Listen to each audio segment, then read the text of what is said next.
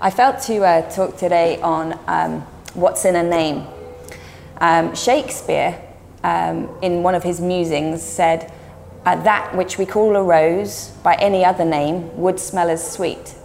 So he was saying basically you can call it whatever you want to, but its nature is still its nature. And I think that's an interesting thought, because people are called by names. All of us have a name.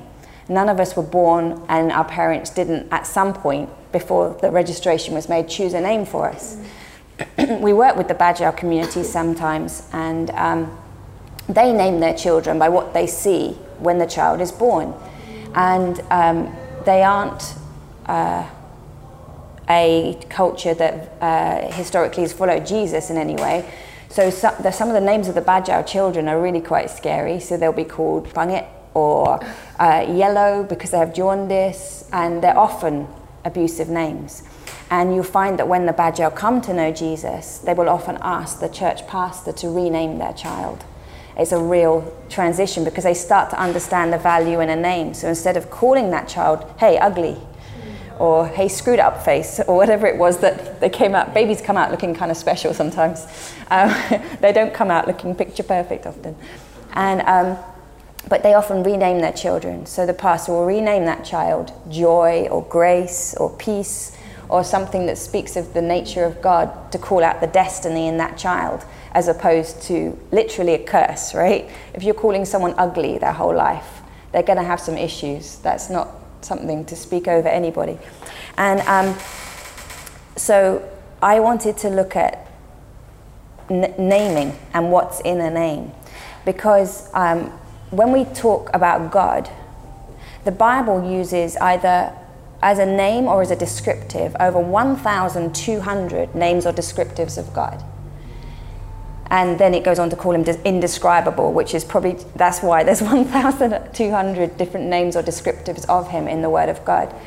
And with a name, it reveals part of his character. So he's called holy, he's called righteous. There's so many names of God that give you an understanding of a dynamic of who he is. No one name can do it. That's why he has so many. And but it helps us with our very finite human understanding have an understanding of an infinite, eternal God. And I think who we understand God to be is absolutely key to our relationship with him. If we only understand him in one of those dynamics, we're going to have a very limited understanding and faith of God. If we know him as our healer, we have an expectation that he will heal us. When he says, my name is Jehovah Rapha, that means Jehovah who heals, God who heals, the Lord who heals. Then we say, well, you call yourself the God who heals. Therefore, I'm coming to you sick, saying, God, heal me, knowing that that is your nature and that is your name. And so I would like to challenge us today with what is in our picture frame of God.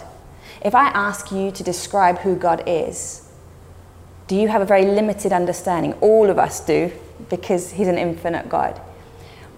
But let's expand our understanding by understanding his name. I would like us to, if we have a Bible with us or if you have a phone or whatever, in the book of Exodus, you see an encounter that Moses had. So it's in Exodus 33, and Moses cries out to see God's glory. He's been called to lead a group of people who are straight up rebellious, difficult, grumbling, complaining.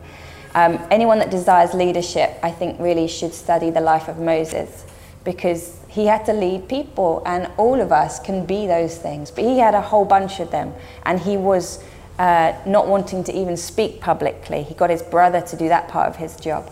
So when you desire leadership, I think the study of Moses is a good thing, because you have to be pretty crazy to want to take responsibility for people. Taking responsibility for ourselves sometimes is more of a challenge if we walk it humbly. So Moses cries out to the Lord, and he says, if your presence, this is in verse 15, Then Moses said to the Lord, if your presence will not go with us, don't take us from here. For how then will it be known that your people and I have found grace in your sight, except that you go with us? So we'll be separate, your people and I, from all the people who are on the face of the earth. So the Lord said to Moses, I will do this thing that you have spoken, for you have found grace in my sight, and I know you by name. And Moses said, please show me your glory. This is the Lord's response. Then the Lord said, I will make all my goodness pass before you, and I will proclaim the name of the Lord before you. So when Moses cries out, show me your glory, God says two things. I will show you my goodness, and I will call out my name. God's glory is wrapped up in his goodness. When you will cry out for the glory of God, he shows you his goodness. He also calls out his name, because he wants to show you who he is. He wants to identify himself to you as more than you know him to be. And so it goes on. So in verse 5 of chapter 34, this is when we see the Lord do this. It says, now the Lord descended in the cloud and stood with Moses there and proclaimed the name of the Lord. And the Lord passed before him and proclaimed, the Lord God, merciful and gracious, long-suffering, abounding in goodness and truth. So you see there aspects of the nature of God that God wanted to reveal to Moses. He said, this is who I am. When you say, please don't send me unless you come with me. When you say, show me your glory, this is what he says. I will cause my goodness to come before you. And it also says that you can't see my face, is what the Lord says to Moses. And he says, I'll cover you with my hand. So as my glory goes before you, because you can't see the face of God and live. That's a picture of intimacy right there. God could have said, I'm going to block off my sight from you by the rock, because it says God held him in the cleft of a rock, in the little dip in a rock. So he could have said, I'm going to cause the rock to fall before you as I go before you, because there's a barrier between you and me. But he didn't. He said, I'll cover you with my hand as I go past, because you can't see my face and live. What an intimacy that God wants to cover us, protect us with his hand. Can you see the nature of God being revealed in this? And so I want to bring to you the very thought that we don't fully understand the nature and character of God. And we can limit it and box it in by what we hear, by rumors. I want to ask you, how much do you think you know of God simply by a rumor? Because we can hear things. We can hear things being preached that are right or are wrong, and we can only judge that by listening to the Word of God for ourselves and reading it and deciding, is that in the Word? Or do we do it by actually having an experience of him and asking him, God, show me your glory. I want to know, call your name out to me. Who do you want to be to me? Do you want to be my healer, my deliverer, my closest friend? All of these are at my high tower, my place of refuge, my deliverer. All of these are names of God. We have a picture up in our home that has a few of the names of God, and I just wanted to read them out to you. And maybe you know him as these things, maybe you don't, but this is who he declares himself to be. Our advocate before God, the Lamb of God, the resurrection and the life, the shepherd, the judge, the Lord of lords, a man of sorrows, the head of the church, master, faithful, the true witness, the rock, the high priest, the door, the living water, the bread of life, the rose of Sharon, the Alpha and Omega, the true vine, Messiah, teacher, Holy One, mediator between God and man, the beloved, the branch, the carpenter, the good shepherd, the light of the world, the image of the invisible God, the Word, the chief cornerstone, the Saviour, the servant, the author and the finisher of our faith, the Almighty, the everlasting Father, the Lion of the tribe of Judah. I am the King of kings, the Prince of peace, the bridegroom, the only begotten Son, wonderful Counselor, Emmanuel, Son of God, the Dayspring, the Amen, the King of the Jews, the Prophet, Redeemer, Anchor, the bright and morning star, the way, the truth, and the life. Can you see how indescribable he is, our words don't do him justice. He doesn't just want to be your savior. So many people in the world today just want a savior. They want to pass from their sins. That's good, because you need to acknowledge your need of a savior. But that is such a limited understanding of God. There is one of the most popular apps on on iTunes is a thing called Pocket God. I don't know if you've played it, if you have it, but that one, and then there's another one I forget the name of now, but there's like over 200 million downloads of this app. And with Pocket God, what you do is you are God. So you have a little island and you can decide what to do with these people. You can create them or you can kill them. And there's various ways you can kill them.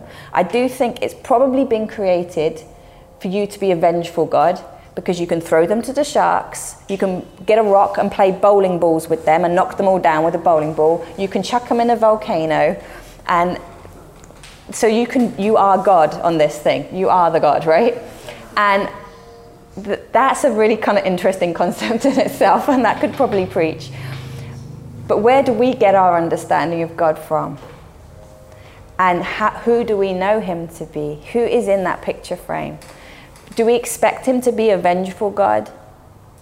Or do we understand him to be good because he said he's only good? But do we have a human understanding of good? Do we have a human understanding of when he says, I am love? Does that mean that everything's okay? Because he's love, God will forgive me, God is a forgiver. Or do we say, oh, he is love, but that love is pure and holy and can accept no sin? So what does my life look like in reflection of that?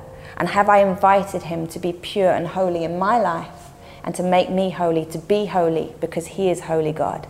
Or am I just going, he's grace, so therefore everything's okay?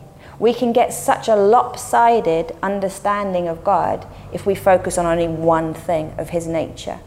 And our culture today will tell us to only focus on God is love with a very human understanding of what love is. Because love is eternal. It is patient, it is kind, it is truth, it is holiness. There are so many things bound up into that. And if we look at them through our human eyes, without looking at them as how God looks at them, we miss out on so much of the fullness of the relationship that God's called us to have with him. There is it's a really old preach by, and it's a snippet of it, by a guy called Dr. Lockridge. And he says, it's called That's My King. And it's a provocation, and it calls out the names of God, and then it says, but do you know him? And as you listen to this, ask yourself that question, do I know that he's my king? Does this sound like my God? The Bible says, my king is the king of the Jews. He's the king of Israel. He's the king of righteousness.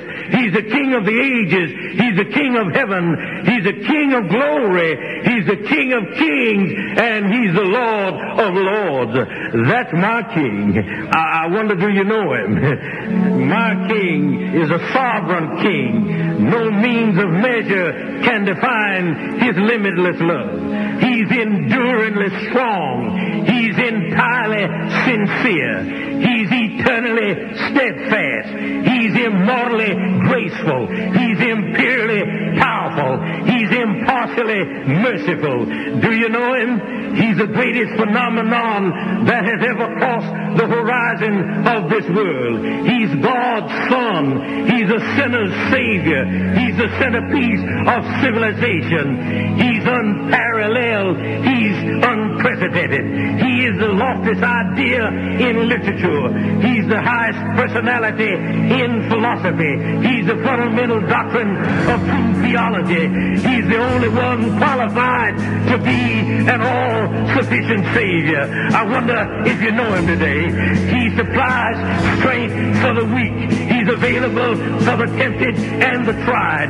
He sympathizes and he saves. He strengthens and sustains. He guards and he guides. He heals the sick. He cleanses the lepers. He forgives sinners. He discharges debtors. He delivers the captive. He defends the feeble. He blesses the young. He serves the unfortunate. He regards the aged. He rewards the diligent. And he purifies the meek. I wonder if you know him. He's the key to knowledge. He's the wellspring of wisdom. He's the doorway of deliverance. He's the pathway of peace. He's the roadway of righteousness. He's the highway of holiness. He's the gateway of glory. Do you know him?